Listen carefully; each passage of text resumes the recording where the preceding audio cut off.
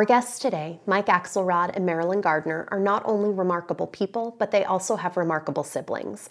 They will share what it was like to grow up with siblings who had epilepsy and how it affected their lives. Mike is the founder and principal of GPG Strategies, a Chicago-based government affairs and business development firm. He is the son of Cure founder Susan Axelrod and a member of Cure's board. His sister Lauren suffers from epilepsy. Marilyn is the president and CEO of Navy Pier. During her 20-plus year tenure, she made a significant impact establishing Navy Pier as a world-class cultural destination. She is the daughter of one of Cure's founding members and now a board member herself. Her brother Marty has epilepsy. Thank you guys so much for joining us today. I have to admit that when we first sat down in the conference room to try and plan out the episodes, this was immediately one that I was looking forward to, both to have you both as guests, obviously, but the topic is near and dear to my heart as well. Having my neurotypical son in addition to our daughter and just sort of being very aware of how all of this is affecting him. So I really do appreciate you guys being here today. With that in mind, what is your earliest memory of epilepsy coming into your life?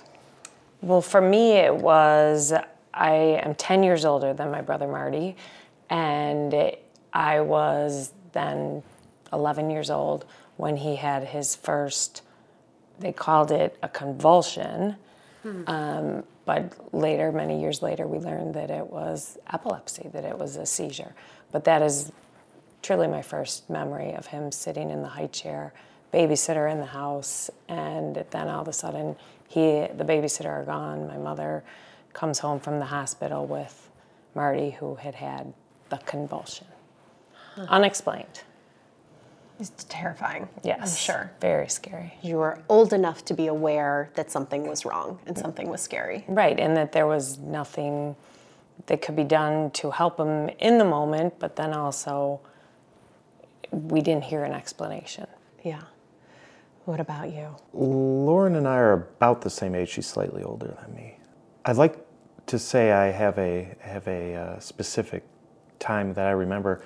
I've blocked out most of my childhood, I think, predominantly as a result of that. So I'd say probably my first memories are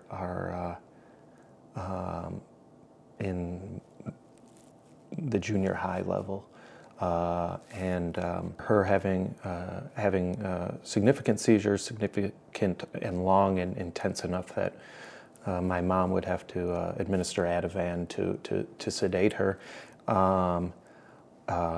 That's probably my first memory.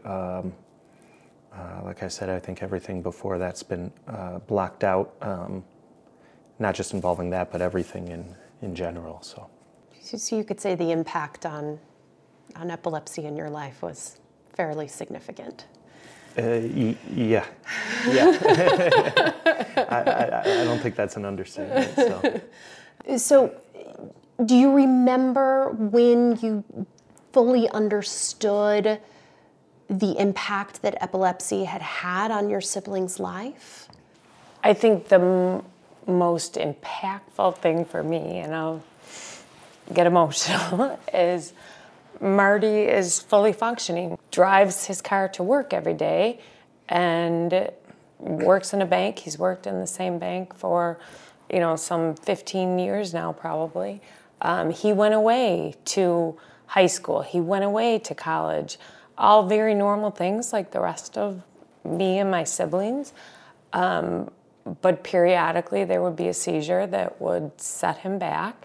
Again, so very different than what your daughter and what Lauren goes through, but still as impactful. And then to be, a young man driving to work and have a seizure behind the wheel and have a license taken away and fully understand that this is happening, but also, so it's more in the adult stages of life where, as an adult and a sibling, you see the dramatic impact because he's not able to have the independence that the rest of us have been able to have.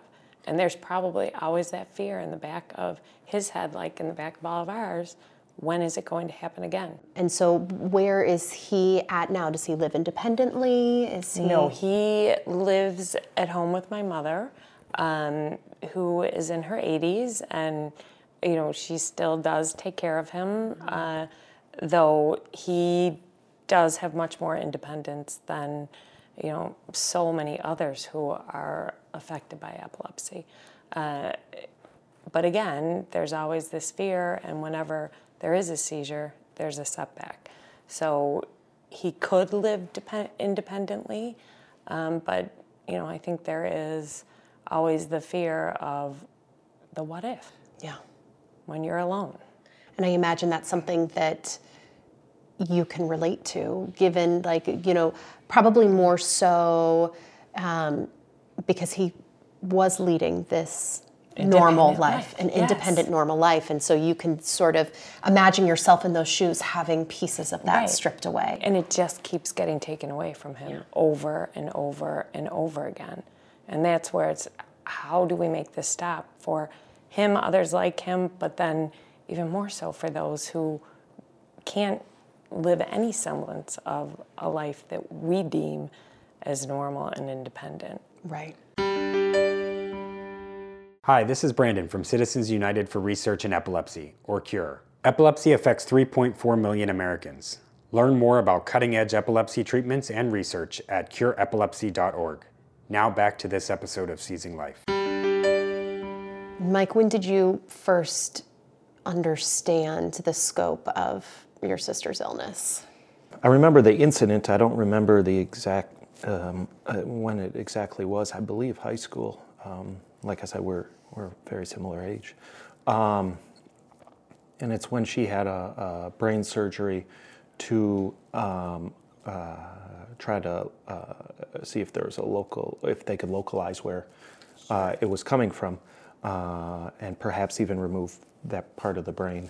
And I remember first they took her off her medicines to force her to have seizures. This was still at a time when she was having sometimes numerous seizures a day. And then they did the surgery. I saw her afterwards with her, her eyes were swollen shut and bandage around her head and, small wires, but accumulated about this big coming out of her brain while they forced her to have seizures. The disappointing thing was they weren't able to localize it. So I'm not saying it was all for naught, but there was no tangible outcome from that for her. But I'd say that was probably the first time. And how is Lauren doing today? That's a complicated question, I suppose. Cognitively, she's at a low level just because of what she's been through growing up. Her seizures, through probably hundreds of different combinations and therapies, have been controllable, which is great. And she's in a position where she is with other people where she can feel normal, for lack of a better term, and that's really great. But cognitively, there's not going to be much improvement. Cognitively, what age would you say Lauren is at? I would probably say, 10 maybe. My understandings and talking with your mom, you grew up in hospitals, in and out of hospitals as your sister was going in. How do you think that your sister and epilepsy and all of that shaped who you are today? Oh, I think it shaped about 95% of who I am today, for better and worse. On the better side, I think having a sibling that has significant or any health-related issues just makes you more empathetic to people in general. Mm-hmm. And I think I am for the most part. But on the other side of things, there's a certain part of you that's robbed of your youth, you know,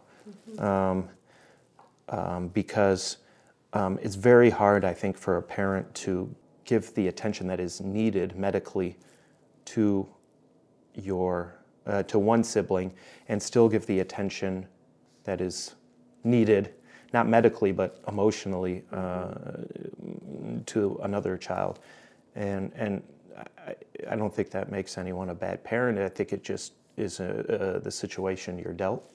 I think it also is, to this day, if I don't hear from somebody right away, or if I don't, if I contact my wife or something, and I don't hear right back, or a friend or something like that, I automatically go to the worst and think something bad has happened or that type of thing. I have no doubt that relates directly back to the fact that we would, according to my mom, we'd have to get up in the middle of the night, and she would go to the hospital, and we'd have to go to a neighbor's house, and or we'd have to go to the hospital with them, and that type of thing. And anytime you didn't hear something, it was not a good thing. Right. And so I think that I know that that's still at the core of who I am. I'm not sure that will ever change, but decades later, at least I think started to understand how it impacts me. And what about you, Marilyn? You sort of mentioned, I think, that you're, a lot of your brother's issues really started to erupt a little later in life. But how does that give you perspective as a mom? Well, as a mom, and also when Michael was talking, I was thinking too, from my role in my job. I certainly have the empathy, but also am able to literally drop everything to deal with crisis situations and keep my cool, which is something that there's some of it that may be innate, but also it's just the way that you have to operate. One thing I know that Miguel and I have tried to do is have separate time with Jackson, where he gets just us, or one of us, or so we're not lugging all of Adelaide's medical equipment around, or things aren't subject to her health and how things are going. Is there anything else along those lines that either of you would recommend that might help the neurotypical sibling? I think that's commendable, and it's something, too, that I try to do with my 3 children, regardless of their abilities. So I think it is important anyway, but, just continue to try to, make things as normal as possible. I know there are always, you're going to get sidetracked, just like we were, whether you were home or away, but just, it's the experiences as a family that kids will remember, and we were fortunate to have that. And, my parents made a point to always bring the family together on, holidays, and we travel as much as possible, and, it's just that time as a family, but then the one-on-one time, too, is critical for any child. Yeah. What about you, Mike? Is there anything that any specific things that you would recommend to the parent? The one thing I would say that I think is pretty important from my experiences, to mothers, to parents in general, is just don't lose sight of the fact that it doesn't, having a child with significant challenges also significantly impacts the other children. Course. And not to I think just that minimize recognition is one thing. Another is to listen to them, because I think kids are willing, if they feel that it is appropriate or okay and welcoming, maybe the better term, I think that they want to share their feelings with their parents. But I think a lot of times, getting back to the empathetic part of siblings, they feel like they don't want to burden their parents, or their parents have too much with their with the other kids. I see that in our son. Good point. He just doesn't like. We try and keep a very open environment and try and get him to talk about it, but I think he is. I think he's afraid to burden us further or to make us sad. Right, and he sees bring the it up. stress that you're under with it. So It's such a tricky balance. and at such a young age, you're able to recognize that.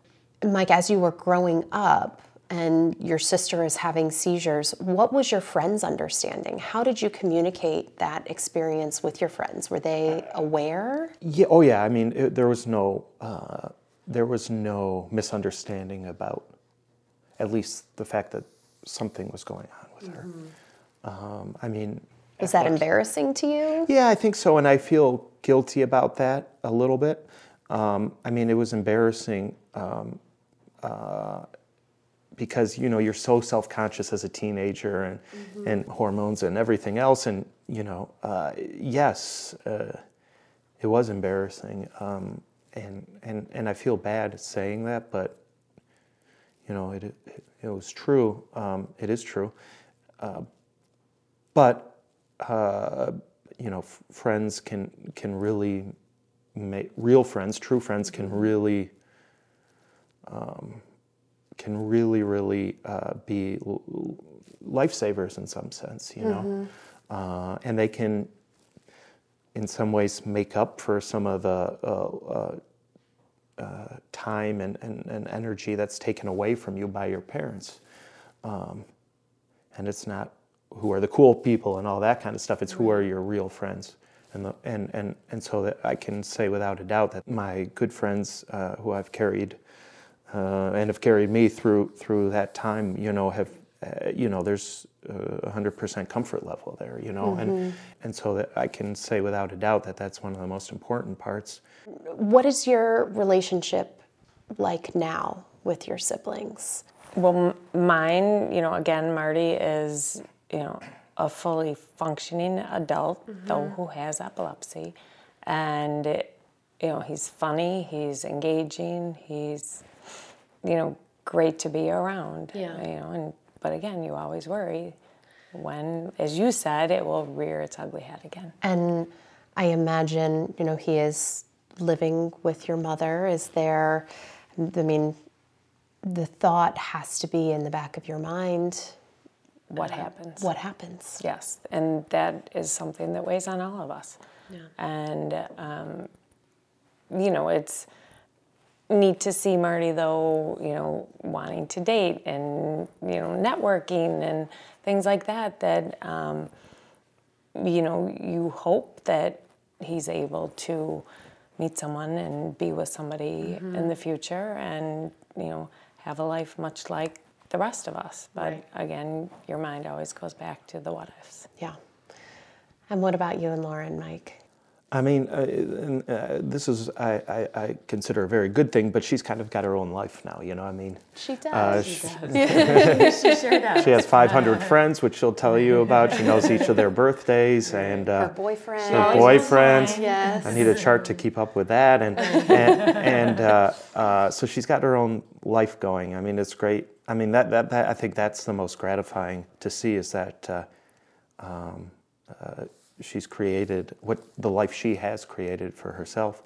But I think that her life where she lives now, it really is what dictates my relationship, and I think our family's relationship with her. Thank you both so much for joining me today and talking about your experiences. I really hope that it helps other families out there as they're navigating this all-consuming world that epilepsy presents. So thank you. Thank you.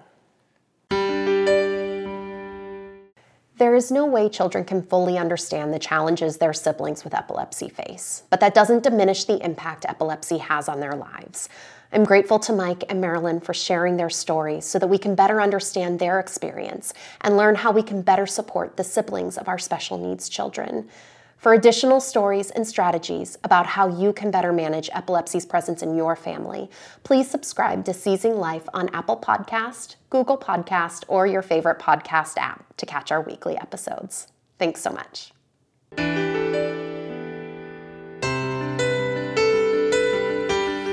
The opinions expressed in this podcast do not necessarily reflect the views of Cure. The information contained herein is provided for general information only and does not offer medical advice or recommendations. Individuals should not rely on this information as a substitute for consultations with qualified healthcare professionals who are familiar with individual medical conditions and needs. Cure strongly recommends that care and treatment decisions related to epilepsy and any other medical condition be made in consultation with a patient's physician or other qualified healthcare professionals who are familiar with the individual's specific health situation.